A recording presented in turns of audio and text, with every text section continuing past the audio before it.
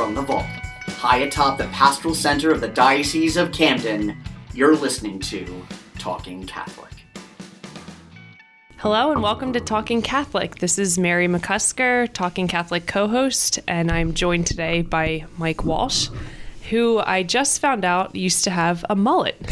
And so I have been in a wonderful mood because of this new information and because it's 60 and sunny and I was listening to the Allman Brothers on the way here with the windows down. So I'm in a great mood. How are you, Mike? I'm delightful. Hey, listen, I wore that mullet proudly from 1987 to 1995 until I was sitting in a bar with a friend of mine, and there was a dive bar, and he goes, "Hey Mike, look around at all the other guys at the bar." And I go, "I'm looking around," and he goes, "You see anything different about them?" And I go, "No." And he goes, "Look closer." And I look closer, and I go, "I'm telling you, man, I have no idea what you're talking about." And he goes, "They all are sporting mullets." And I go, "Yeah, you're right. They are all sporting mullets." And now let me refer back to my previous statement of we were in a dive bar. I was going to say, and then he turns to me and goes, "Dude, you got the same haircut." I go, "Oh, you got to be kidding me." And the next day I got it cut. But the reason I didn't, and as I explained before, the reason I didn't know is because I had really curly hair back then, so it was all bunched up into like a rat's nest at the back.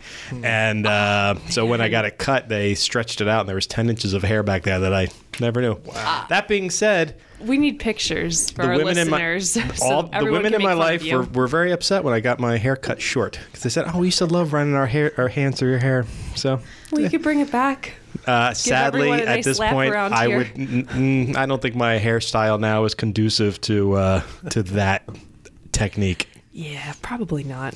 But I will say that this is the first time you've co-hosted with me since the last time you were on with Cindy LeBron, and you have now achieved the status that none of my other co-hosts have ever achieved. I hope they're not listening, Mary and Ellen, Carrie. I hope they're not listening too, because they might try to emulate you.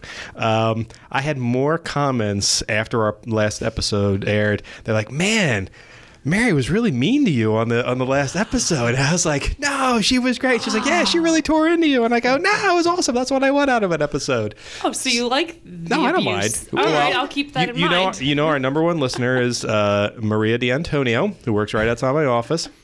And she laughed and laughed and laughed when you were tearing into me the last time.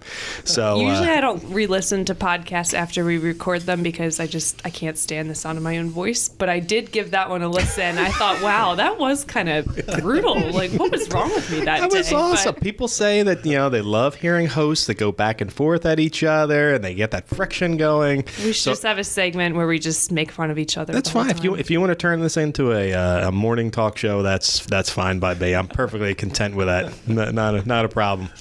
But all that being said, the joy of ripping on me at the beginning of every episode you co-host. We're actually here today because we're going to talk about one of my favorite events coming up in South Jersey. And what do we have coming up on March 22nd, right? March 22nd is the 7th annual Faithful Food Drive, which I'm looking forward to so much. And all of us are in the diocese and at Catholic Charities. And it's just an amazing day where you witness this outpour of generosity from parishioners and people all across the diocese who donate food on this one day. They bring their food that they've been collecting at their parishes and homes and schools, and they drop it off at locations, and from there, Catholic Charities takes that food and distributes it across the diocese to people who are in need.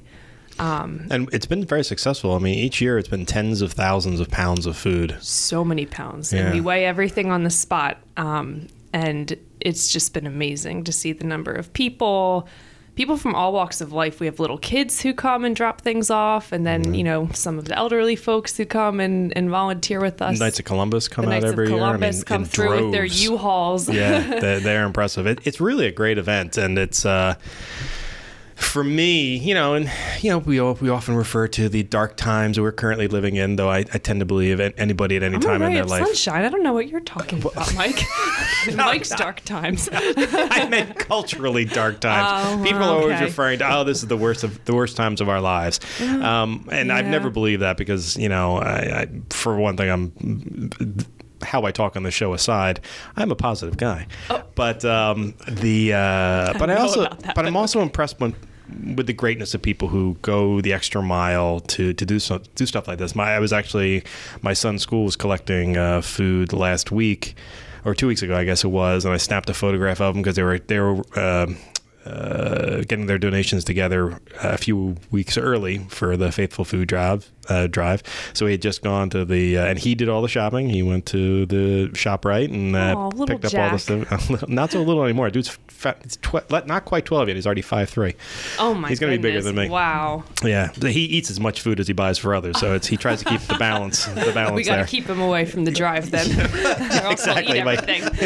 Definitely all the chips and snacks. No doubt about that. I know the picture you're talking about though. Yeah. His eyes were barely opened all the way. I don't know what time it was in the morning. It was 6:50 in the morning. Yeah, that's hey, Jack, probably why. He looked all cute in his uniform, and I was like, "Hey, Jack, let me get the picture of you." And there was just no emotion there. I was like, "Okay, maybe we won't use this photograph." But we still have another bag already getting ready to go for March 22nd. So every time we go to the store, we buy a little extra and we put it in that bag, and so that bag's ready to go on the 22nd. But that's so great to hear. But that's happening all across the diocese right now. I love that. Parishes and people at home and schools, and it's amazing how many people get on board every year. And it's the biggest food drive in South Jersey that we have each year. So it's really impressive, event. and it makes me very happy actually. I'm very proud of the Catholics in our diocese. But we actually have two special guests with us today as well, specifically to the Faithful Food Drive. Yes. Who's with us today? You always do this to me where I have to remember people's titles, and I'm bad at that. So no, you could just say Matt Davis, and you're from. I'm joined with Matt Davis and Christina Chilton, two wonderful colleagues of mine. And can you both introduce yourselves with your titles? Because I'll probably forget.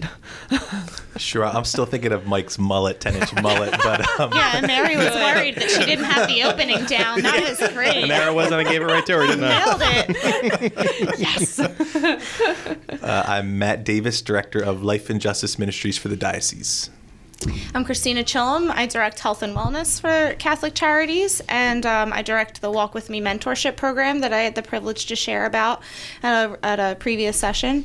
Those are two primary roles. So both of these guests wear a ton of hats and do all sorts of amazing things, and we're really lucky to have them as part of the food drive this year. And historically, the food drive kind of emanated out of your office prior to you getting here, Matt, back when Mike Lasky was still here. But that was really where the genesis of it was, simply because your office is certainly in that social justice vein of Catholicism, and while it predates, does it predate Bishop Sullivan, or did it come in during his? I'm trying to remember the timeline now, but once he got here, I know it was something that if it already pre-existed, he really took it under his wing to make sure we really pushed hard for. Yeah, it was he was very excited about it. 3 years now of the Faithful Food Drive. I don't know when it started though. But we said 7 years. Seventh. Oh yeah, seventh. That makes sense. Yeah, and I think Bishop is just starting his sixth. So I think it predated him by a year. Yeah. But since he's been here, it's something he's been pushing particularly hard for. And one of the things I'm so pleased about is that the people have really responded to it. Mm-hmm. So Matt, I'm just from your perspective, and where you've been before, why, as Catholics, why should we feel compelled to have an opportunity like this to donate? First, it's scriptural. If you would look at like Matthew 25, what you do to the least of those, you do to me. He mentions people who are hungry in it. Yeah. So it's definitely scriptural. And I think it's just, it's a current need that we're trying to fulfill. There's people that are hungry around the world, but there's also people that are hungry in South Jersey. Yeah. 1 in 6 people in South Jersey are food insecure. 1 in 5 are children, so it's a need, and as Catholics, we're called to help vulnerable people and try to fill needs. Yeah, and that's a phrase that we use a lot in our diocese, and we certainly use a lot in this area of service to the community. But Christina, as you go to take a sip from your coffee, from your water, I'm good. The question I had for you was, could you define food insecurity for me?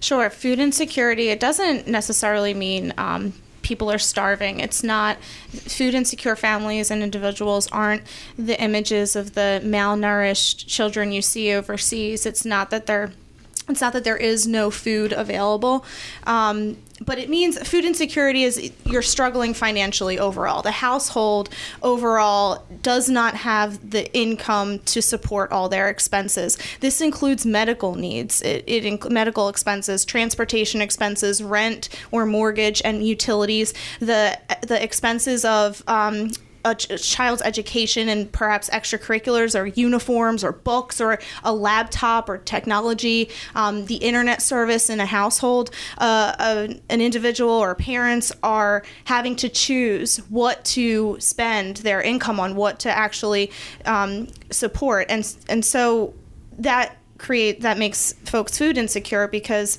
they might be choosing other things over, the food that they need for their family, or they have to forego medications that they might need to support themselves with food. And the thing about this is, and we talked a little bit about this with Cindy a few weeks ago, the last time you insulted me repeatedly on the podcast. Don't feel bad. No, I don't feel bad. If there's one thing we know, for any of our listeners who remember back to when Pete Sanchez was my host and how much I used to ride him all the time, this is called comeuppance, and I'm getting what I deserve. Fair enough. The image of people in need has always been homeless people on the side of the street. And what we've found, and in our conversation with Cindy LeBron, is that really isn't the case. I mean, that exists. I'm not saying it doesn't exist, but it's actually so much greater than that. There are people with jobs who are food insecure. There are people in homes that they might own who are food insecure. There are college students who are food insecure, right? Absolutely. And it's funny that you mentioned that. I had actually, based off of a segment from Relevant Radio, I looked into myself like images of the soup lines and the bread lines from the 1930s, and you see everyone's like stick thin, right? People were starving then. There wasn't enough food. Yeah. Now, the food pantry lines, what you see a lot of folks overweight. And so people might, someone who's not in that situation, hasn't experienced that level of crisis, economic crisis themselves, might say, they're not hungry. Like, look, they're eating too much. But food insecurity actually creates chronic health conditions, obesity, diabetes. Food insecurity forces people to purchase foods at corner stores and at less healthy foods, less whole foods. They lose the traditional practice, the household practice of home cooking, whole foods and meals that are better for, that nourish us as we need to be nourished. And so they're forced to kind of nourish themselves with things that are more harmful, and so their bodies, they fall out of health. They lose health. They develop cardiovascular disease, high blood pressure, and so that image is the image of food insecurity. Just to clarify that, that is food insecurity there. Right. And a lot of it has to do with education as well. I mean, we live in a world, or in a society rather, we live in a society where fast food is on every corner, where it's just cheap fast food. Exactly. It's so really, much really easier cheap. to eat cheap and on the go than it is to eat healthy. And that's actually one of the things you've been working on a lot in your role with Catholic Charities, is teaching people more efficient and valuable eating habits, right? Yes. Healthy foods on the budget. Yeah, encouraging that. Because first of all, I mean, healthy eating is a challenge for everyone. There's no economic boundaries for that, but also when you think about the emotional and mental stress of being financially strapped, how whenever you're emotionally or mentally stressed and you just need relief, like, oh, I just want some fries and a burger, and so even, turning to that type of food is also emotionally and mentally like a temptation there in that kind of situation. So we do nutrition education to try to encourage and give ideas for and strategies for how to combat that. How to shop healthy and eat healthy and cook healthy when you're on a budget, when you have limited ingredients, only common, ingredients, like limited resources, limited transportation, how to eat healthy when a food pantry is your primary source of food. Right. So yeah, we work to be creative in that way and encouraging in that way. Yeah, by design, food pantries want, for lack of a better word, they want processed food that's shelf stable, which is important, but also in some ways contradictory to what we're trying to provide, is teaching people how to eat correctly. However, you need a jumping off point. Right. So if all they have access to is what's at the food pantry, in your role, you've done a fantastic job of showing them how to mix a few of these things together and come up with a healthy meal. Can you come up with an example of like a healthy food pantry meal? Yeah, so I got this idea of a 3-bean salad with canned beans, with a variety of canned beans, and that's a staple that pantries often have, are canned beans. The only fresh ingredient in this 3-bean salad is 1 bell pepper.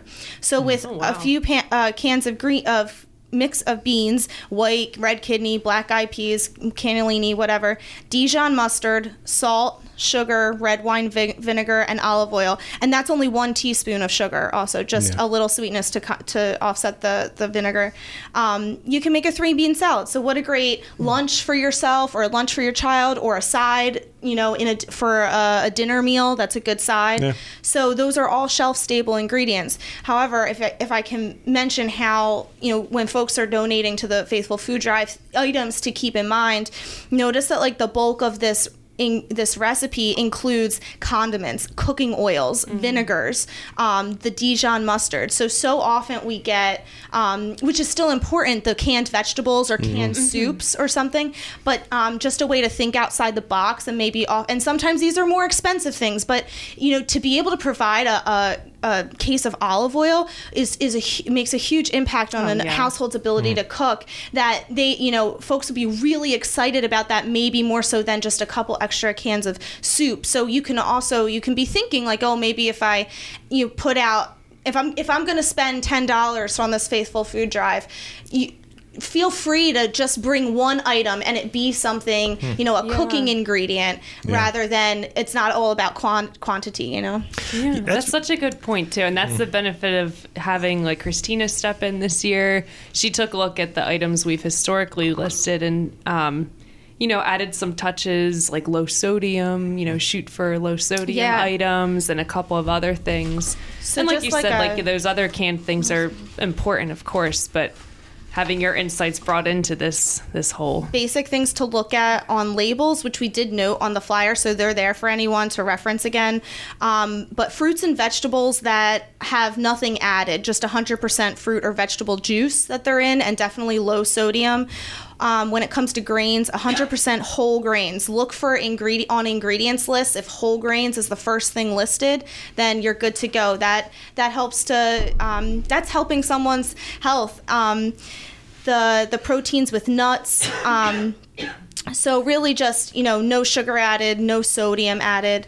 And when you think about scripturally, right, we think about how we need to nourish our spirits. The Lord tells us to nourish our spirits with the word and whatnot. So I just feel like there's such a moral connection to being able to nourish our neighbors and nourish ourselves with healthy foods. Also, I think that's a spiritual thing. We need to. Absolutely. So just connecting it further. But yeah, those things to look out for. I tell you, I'm always enjoy hearing when Christina's on, because she always brings a lot of game to our podcast. I know, her energy it's always a little is awesome. Well, in addition to her energy, but a lot of great ideas. Because quite frankly, I've been working food drives probably my entire. Even as a young person, and we never gave any thought to the health quality of what we were providing. It was always number one, is it shelf stable? Because that was the primary thing, is we knew these things were probably going to have to last for a while. But the truth of the matter is, they still need to be shelf stable. But how many? Certainly in your case, Mary, and in my case, we've been to a lot of food pantries where they tend to go empty pretty quick. Right. These things are important, and one of the reasons why the Faithful Food Drive is so important is because it's not related to a holiday. So at this time of year is when those shelves are getting bare, because all of those Thanksgiving and Christmas donations are now starting to run out, and probably have been for a couple of weeks. So the faithful is particularly put in there to remember to do that. Right. You know? And I think Christina brought up a great point when we were talking, and you too, Matt. I think we had a conversation about this, how we're really, I think it's great we're having all the locations at different Catholic Charities offices, because people can come in, you know, to get food from the food pantries, but let's say they're in need of something else, or they could benefit from, like what you said, Christina, the like healthy eating program. They can get connected to these services. So it's more than just kind of a free-for-all handing out food type of thing. People can actually meet our case managers face to face and talk to them about, you know, barriers that might be leading them to food insecurity. So it's good that we can also have that connection through our different offices. Yeah. You know, so there's a lot of different ways of looking at food insecurity. We are currently in the city of Camden, easily one of the most food insecure places in the world. That's not hyperbole. That's in the world. I would say this is one of the most food insecure places. But we're also in the middle of what we're in the area that's referred to as the Garden State. Like, we are covered in farmland, and yet the homelessness and the food insecurity we see is very often in the suburbs and rural areas as much as it is in Camden.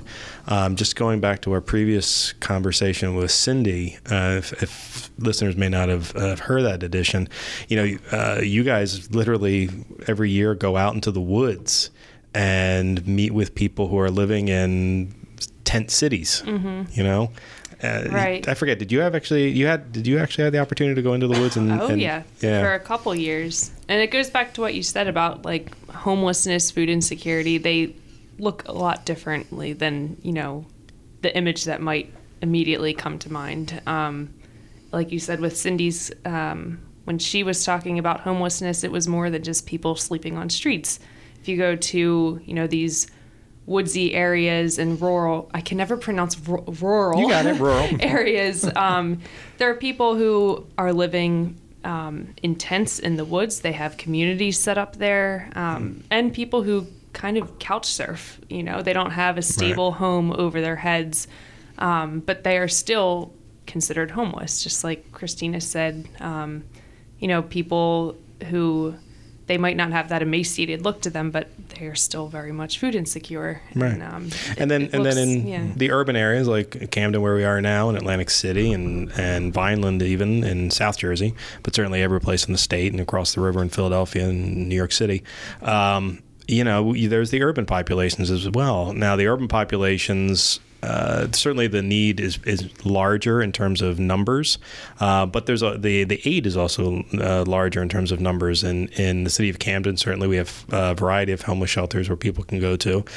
But as someone who worked with homeless shelters a lot in my previous jobs, you know, there is people actively avoid them. Men's shelters, no matter how hard you work at them, they are bad things can happen at a men's shelter, simply because you have a group of guys together, and you know, sometimes people will bring in drugs, and they're all, you know, there's always staff there to look after things, but you know, when you've lived on the streets for a while, you're able to figure out ways of getting around those things. And while the staff is there encouraging you know, the people who are there, it's difficult, and bad things tend to happen. So that's why it's important for us as Catholics working with these populations to get in before homelessness hits. You know, where we get an opportunity to get them into regular housing, and a lot of that starts. You can get them into regular housing. Okay, so we figure that out. Now, how do we feed them, and how do we find them a job? And certainly, that's something that Catholic Charities works on more than any other entity in the diocese, I would say. And that's why the food assistance, food pantries are so vital. I mean, to some extent, they're a preventative factor preventing homelessness. We're trying to help people, like, be able to pay their rent and utilities just by providing some extra food so that they can make those payments to prevent them from, homelessness. Right. Yeah. And I know you've worked a fair amount in Salem County, Christina, and I can't remember, they have one grocery store now? There's some, I can't remember what the statistics are, but I know it's a real problem for people to find the access to food. Salem County is really interesting. It's definitely, for all those living there, it feels as, as legitimately rural as it can be. However, the U.S. government doesn't identify it as rural, so we actually aren't eligible for a lot of funding for rural programs. But Salem City itself, which is a really small town. It used to be bustling, but now it's very economically depleted, and the closest grocery store is 9 miles. That's an Acme. That is 9 miles away. Now, for a rural area, they're only considered a food desert if a grocery store is more than 10 miles away. Ooh. But that's not possible. That's a 2-hour and 55-minute walk for someone who doesn't have transportation, and many people in that city do not have transportation. And the city itself, the city of Salem, within Salem County, is surrounded by farmland and rural. So if you're in that city and you don't have transportation, it's a day's trip, a day's bus trip anywhere outside of that, and it's expensive. So I've seen the consequence of that within a 1.5 mile radius, so walking from one end of Salem City to the other, it'll take you a half hour for that walk. There are 6 food pantries and 1 soup kitchen. Between these 6 food pantries and 1 soup kitchen, distributions are occurring 4 days the first week of the month, 6 days the second week of the month, 7 days the third week of the month, 4 days the last week of the month. And 4 of these sites will distribute food at any time if someone just makes a call. So that's the extent of the need for food in that small town, because they're so isolated and there's no grocery store. The grocery store closed the first year I came into this position, which was 2017, and now a similar thing is starting in Penns Grove. The grocery store there is closing down, and Penns Grove is 20 minutes away from Salem City. So that's just that's a kind of snapshot. You had me at 9 miles. I mean, everything where I live, drugstore, grocery store, like that's so cool. And then this is me with a car. Like you add in, it's just mind-boggling to think about people who don't have transportation to drive 9 miles and what that looks like. And it's Matt, crazy. from the urban side, in addition to your other role, in your primary role, your other role is vice chancellor to the city of Camden, and certainly this is something you've become aware of too. And Camden is notorious for having no supermarkets in the city. I think the closest one is in Cherry Hill, which is probably about an 8-mile drive from the furthest part of Camden. So it's all bodegas and Chinese food places, and there's not a ton of great places to get food. Is that something that the city of Camden has been working on to try to get more food into the city? I don't know specifics. I was at a meeting where someone brought up supermarkets. There wasn't really a response, just that that's a reality. There's a concern. I don't know what specific plans, but it's definitely obviously a need. And the irony, of course, is Salem County is in Salem, or Salem City is in Salem County, which is, I would say, 98% farmland and 2% manufacturing. Camden, it has 2 particularly large entities there, and one of them is Campbell Soup Company. And yet here is this. I never even thought about that. Here is this area where food distribution is so difficult, and it's not easy. Now there's an Aldi's that just opened. No, not an Aldi's, a Lidl that just opened in Cherry Hill, right on the Cuthbert. On the Cherry Hill Camden City border, essentially, a little farther than the border, I guess. And the hope is that'll draw some folks in from Camden, but it's a bus ride, or it's not really a walk. There's no easy way to walk from Camden to Cherry Hill. You're not really allowed to walk down Admiral Wilson Boulevard. No. So that's what we're saying, is that this is so. And then imagine carrying the groceries. All these things are just clicking in my head. Mary, carrying bad groceries. weather. you have children Right. with you. Yeah. That's why. And this extends. You wanted to kind of my understand gosh. this more broadly. Also, so the lack of a grocery store also is related to a lack of resources in general, especially in the more rural areas of Salem, Cumberland. Not only is there not a grocery store, but there's also no overnight homeless shelter in Salem County. So it's a lack of resources in general to help prevent homelessness or help those who've fallen into homelessness get back on their feet. Something that's interesting related to South Jersey totally is this new initiative, the New Jersey Health Initiatives with Robert Wood Johnson. They put out a grant opportunity for several small towns in South Jersey. Burlington City, Clayton, Egg Harbor City, Glassboro, Hamilton, Lawnside, Millville, Pennsgrove, Pleasantville, and Salem.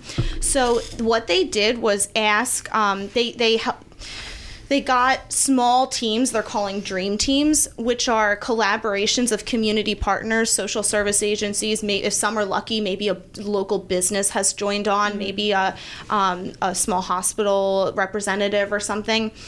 So they have these small dream teams, and they've been taken through this process of meeting with experts and been given a dashboard of data local to their cities to create proposals for projects specifically that will work in their small town. And so I just think this is such a great attention given to our small South Jersey towns that often don't have the personnel resources or the personnel expertise to be competitive in larger grant processes. And so that's why we miss out on so much funding, because we don't have the personnel resources down here. And So right now, Catholic Charities is involved on the team for Salem and Pennsgrove, and we've made contact with the team in Hamilton, and so we're trying to be a community partner in that way for our towns in South Jersey and to help. But this is a recognition from some bigger, funding corporations that there's a lack down here of resources for our neighbors. Now I heard Millville on there. That's where you're from, Yes, Matt, right? I'm from Millville, and my dad's from Salem County, so interesting to think about my roots, my family roots in some of these places. Yeah. So. I hear you. I was born in Salem County, Elmer, New Jersey. That's me. Oh, wow. Listen, I've mentioned on the podcast before, but when I'm having a bad day, I drive through Salem County because it is bucolic and beautiful, and I love the farmlands, and it takes me back to the days. But I love it. I love it. Warm. Sounds pretty good right now. You know what? I got to tell you, I did a photo shoot for something we did in the diocese like 3 years ago, and as part of it, I was trying to take iconic photographs from each of the counties, and Salem. So I literally drove through every county, like every major road, cool. back I wanted roads, that and one. some Yes, I want that job. Yeah. Well, that was. I think about that all the time when I'm driving down there. It's a photo-rich environment, and quite frankly, you because and particularly in jobs like for the four of us, where we're on the road a lot and we're passing by all this kind of stuff, the opportunity to get off the main roads and take the back roads, and which in Salem County is 295 and everything else is a back road. Oh man, you see parts of our area that we just don't get to see on a regular with any regularity. So Right. I encourage our listeners every now and again, go back and do the Sunday drive through a part of your area that you've never been through before, and see what's there. Particularly if you live anywhere around farmland, it's just great. It makes me very happy. Is that in Millville, Matt, where you live? Is it? Do you live? I don't want to say on a farm, but are you surrounded by this rural? I don't know Millville. That is culturally inappropriate. Did you milk cows, Matt? This is a very typical question for people who don't We know hear about Millville, Millville. Asking about Millville, yes. And there's 4 colleagues I have, all from Millville. Brian Wagner, Oh, too. that's true. Well, if it'll help, if you break down the word Millville, it was actually a manufacturing area that was known for its mills. Yes. Not so much for its farmland. Yeah. And then glass. Which is where Glassboro. Afterwards, Clayton was originally Fizzlerville, which is now Clayton, and but that was it was a glass making empire in Clayton, New Jersey for the longest time. There's a lot of great. South Jersey has a wonderful manufacturing background. Actually, New Jersey from beginning to end. People sometimes we refer to it as a Garden State, but actually our manufacturing rivals any other state in the union currently, and back in the day even more so. There were all sorts of things around here. But yes, that's where Millville. But I'm gonna be willing to bet that Matt does not live on a farm. Do you live on a farm, Matt? In the Dominican Republic, I did. See, there you go. Oh my gosh! But not in Cumberland County. Yes. Yeah. No, outskirts of Millville would be like when I love going down 49. Some of those back roads too in Salem County are beautiful. Which my dad's from is farms. Millville's outskirts Your of dad's Millville. A farmer? Is that what you said? Where my dad's from has farmland. My dad grew up picking tomatoes. All right, listen, I'm going to make you feel better, all right? My grandparents did have a farm. All right, I did spend a lot of time on the farm, and my grandfather was a farmer. Mullet. So, with my mullet. So, all of hunters, the whole image. bit. I like the scene that I see right now. I grew up in flannel for most of my life, flannel and denim. It was a great look. I got to tell you. Wow. But anyway, so yeah, one of us here has farm connections, so you're okay, Mary. My face is red now. Glad our Mary listeners can't see that. Grove grew up. What little I know of Mary is she grew up in quintessential suburbia. Yeah. You know. High five across the table, Mary. It's true. It's true. But it's these are things that part of this podcast that when we created was putting a spotlight on things that don't often get an opportunity to be seen. Yeah. And in my times working for other nonprofits that dealt with homelessness and dealt with food insecurity, this was always the thing that we had the hardest time getting people to understand was it's a far more widespread than you realize. You have no idea how many of your neighbors are food insecure. You also don't realize how many of your neighbors are in danger of losing their home or needed services or their car, or how close they are from having something truly traumatic happen. And the truth of the matter is we're all really close. I think about that often. It's one tragedy or accident away from being clients. Which is one of the things we talk to our clients about so much. Not our clients, your clients. I work for the diocese. You guys work for Catholic Charities. But your clients, is making sure that, they're financially secure, that they're in a good spot, that they have good jobs. That's why there's so much training that's offered at Catholic Charities. It's more than just, I think Catholic Charities sometimes gets a bad rap, not a bad rap, an inaccurate rap, that it's all about giving away money. And that is the least of what it does. Yeah, it's more than just slapping a Band-Aid on the problem, although that is important. Sometimes if people are hungry, we give them the food, but then we try to guide them from there. That's exactly how you had mentioned the pantries are an access point. People come because they need food, but then, and they're not thinking, a lot of times when you are bearing the stress of economic hardship, you're trying to get through the day, you're thinking day to day, and that's actually that's actually a traumatic day-to-day experience, and it can actually reshape the way your brain can think long term. And so no one's thinking to ask, hey, can I get help accessing my credit report and actually creating a budget that can help get me out of debt. But when someone comes to our food pantry, we ask them information about their situations. They always meet with an individual who asks them information about their household to see what else we can let them know that we have and see, we can provide you financial coaching. Would you be, can we schedule you an appointment for that?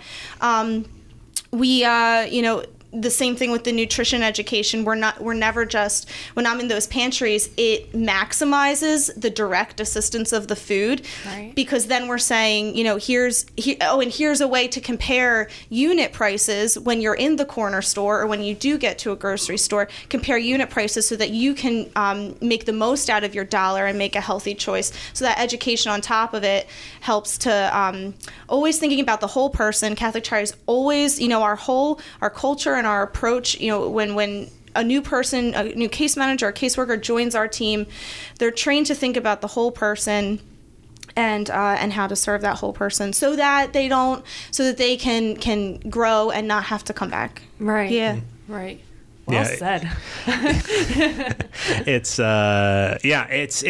no small thing, and I really hope that people will. And this, we're talking about Catholic Charities in South Jersey right now, but there are Catholic Charities in all of the dioceses in New Jersey. 165 in the U.S. That's right, 165 altogether. Every diocese in the New Jersey has one. Certainly, the Archdiocese of New York, the Archdiocese of Philadelphia, each have them, and each of them, as I lovingly refer to, they're like snowflakes in the sense that they all offer slightly different services, not necessarily the same thing everywhere, but the same commitment to supporting the individual and the community at large. Yeah. So if you don't know what your Catholic Charities office can provide in your area, I recommend you check out their website and learn more. What you'll probably be surprised at is, A, they offer a lot more things than you realize, and you might have thought that they did things that they actually don't do, which is just as important. Sometimes, unfortunately, we'll get parishes contacting Catholic Charities in Camden saying, well, we need you to provide this for somebody, and we have to tell them that we don't provide that service. But we'll find out who you will. Right, exactly. You also don't have to be like seriously economically stressed to benefit from things that Catholic Charities has. When I realized, Christina, I've learned from your workshops. Yeah, me too. And when I saw the curriculum, the financial coaching booklet that our clients get, I thought this was so helpful for my own personal budgeting and whatnot. So, like Mike said, just to call and like check out your local your local Catholic Charities. Yeah, that's right. And if your parish wants to have one of you guys come out and give a presentation on it, contact them. Let them know. If there's one thing I've learned from the Catholic Charities people that I've worked for, if they have the ability to do something, they will come do it. And if you invite them into your parish, they will provide whatever they can provide in terms of information and presentations. And I just realized the Faithful Food Drive is an awesome opportunity to meet a lot of the Catholic Charity staff. And Matt, it's his first year joining this initiative. So you'll have a chance to meet some of these people. Where will they be able to meet them at? Where are these larger drop-off locations? I can tell you right now. One is at our Catholic Charities headquarters in Camden at 1845 Haddon Avenue. Another is in Blackwood, Our Lady of Hope. They have been so good to us over the years in offering their parish as a drop-off site. And it's an amazing sight to see. I mean, I can't wait for you to come this year, Matt, because you'll see what I'm talking about. Like, people just come up, these like caravans, just dropping off food, and they're excited and happy to be there. And you actually shot some time lapse there. I did. It was amazing. And I forgot that my phone was still recording because I was running around barking out orders, as Jose Sanchez would say. But then I looked at the time lapse and just this like bustling activity, especially at that location. You guys have boxes and boxes and boxes. There's and boxes, trailers, bags, sorting through things. We have a ton of our volunteers who come out to all of our locations.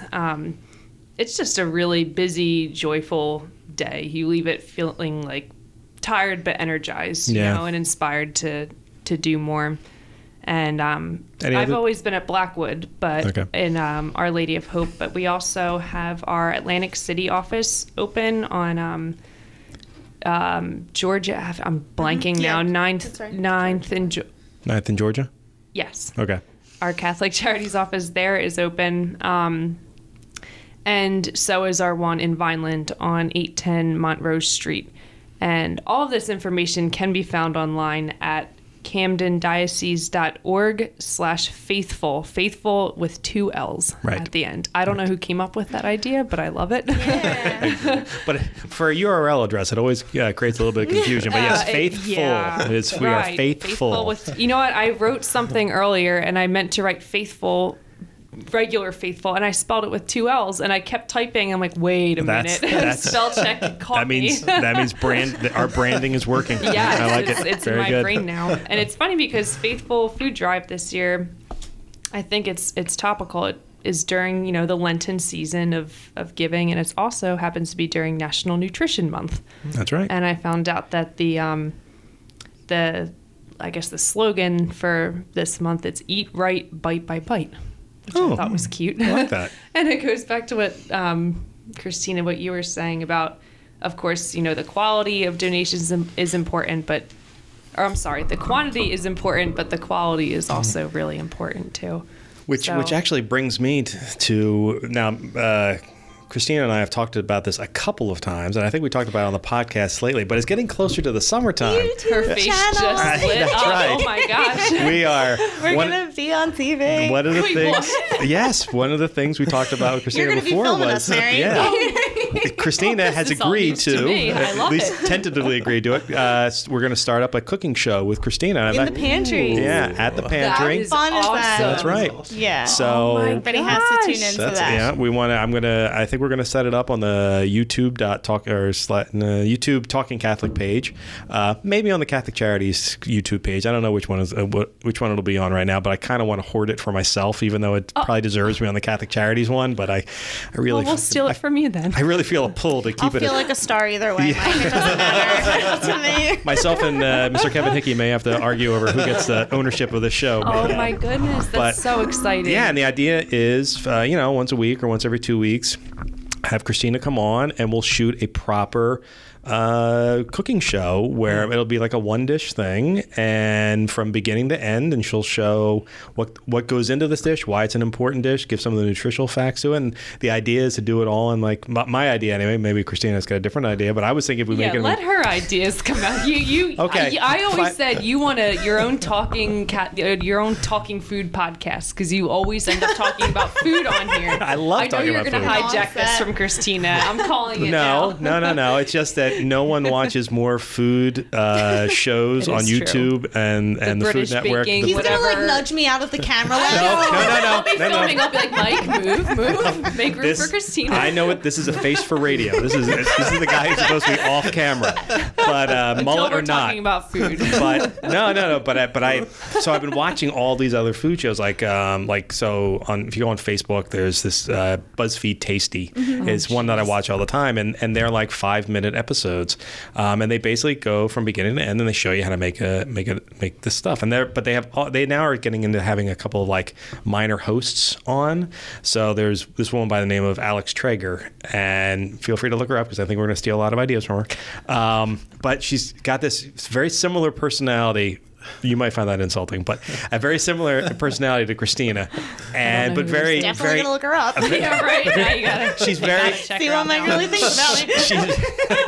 She's no. She's one of these people that just exudes joy and very effervescent and stuff like that. Okay. And so it's for her. Her bit is she's always trying to make new creations, but without actually learning how to make it. So she kind of learns it on the fly. And anyway, it's very funny. And she's hysterical and she's adorable. But I find all of them very interesting. And I think, well, if we marry Christina's deep knowledge with her natural jovial personality, we stick those two things together and create these 5-minute episodes.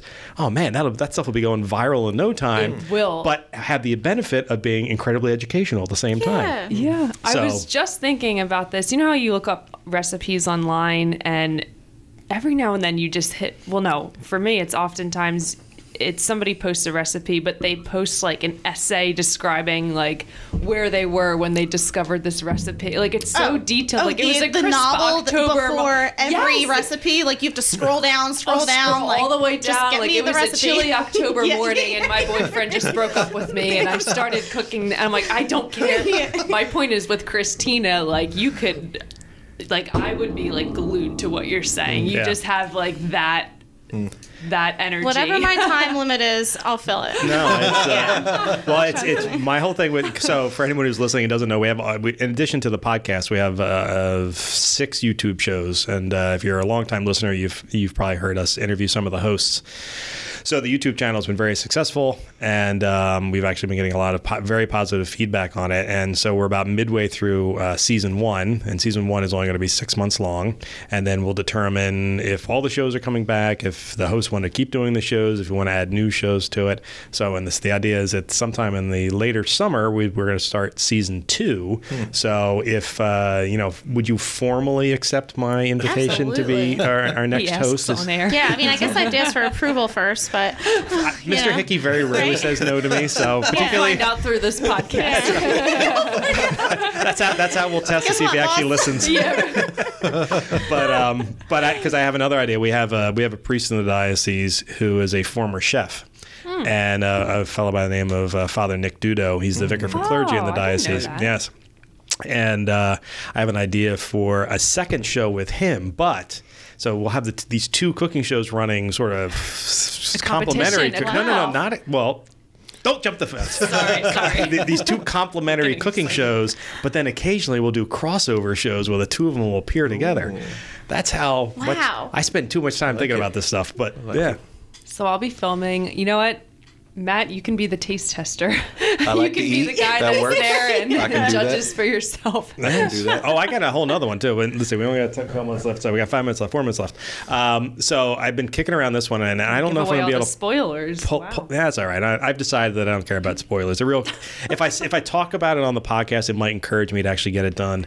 America Magazine, they have a digital entity as well, and they decided to do this for Lent. This fast food fish fillet taste test kind of show, and it was like 5 minutes long, and their results were so horrific that I was like, you know what, I got to redo this test, because that, for anyone who's wondering, that's how scientists are supposed to work. People who appreciate science. One group comes up with a test and runs it and comes up with so many conclusions, and then you're supposed to replicate the test and come up with new conclusions to prove whether the first one is right or wrong. So I'm looking at this from a science perspective. I found them to be categorically wrong. Can anyone guess what this group thought was the best fish fillet sandwich available at a fast food joint? I won't give you what the fast food joints are, because I feel like it's inaccurate or wrong. Yes, to my bones, I know it's wrong. Are we going to get in trouble if we start knocking? No, I don't think so. Stores. I'm willing to bet that American Magazine doesn't listen to our podcast. Probably. Particularly since I really do want to replicate the test. The best fish. The best fast food fish sandwich that's available during Lenten times. I don't even know what places would sell a fish. Well, that's the thing. See, all of the fast food joints sell fish sandwiches during Lent, because the Catholics don't eat meat on Fridays, but they don't want to lose the Catholic buyer. Wow. Right. McDonald's. So, okay, that was one of the choices. That was not what was picked. Matt. Long John Silver, baby. Now, see, that would make sense. Wasn't even included in the test. Oh, my gosh. Another fail. Christina, what fast food joint do you think? Wendy's. No. Also, wait, was that one included? That one might have been. That one was included and did not win. You know which one won? What? Burger King. That was going to be my next guess. There is no way the Burger King fish sandwich can possibly be good. Adding to that. They didn't include. There's only one way to find out. Well, that's my point. Such a connoisseur. I am. Listen, right. when it comes to terrible food, see, I'm the antithesis of Christina. Christina's going out of her way to explain how we can eat healthier and better and Your wiser. drives through Salem and I'm County like, just drives to each fast Picking up all food these joint. fried fish sandwiches. That's right. This is research. Stuffing his face in the car. So what wasn't included, they didn't include Arby's and they didn't include Chick-fil-A, who both came out and who are known for the quality of their foods, and they did not include those. What they did include was sushi, which, as far as I'm concerned, is not part of the test.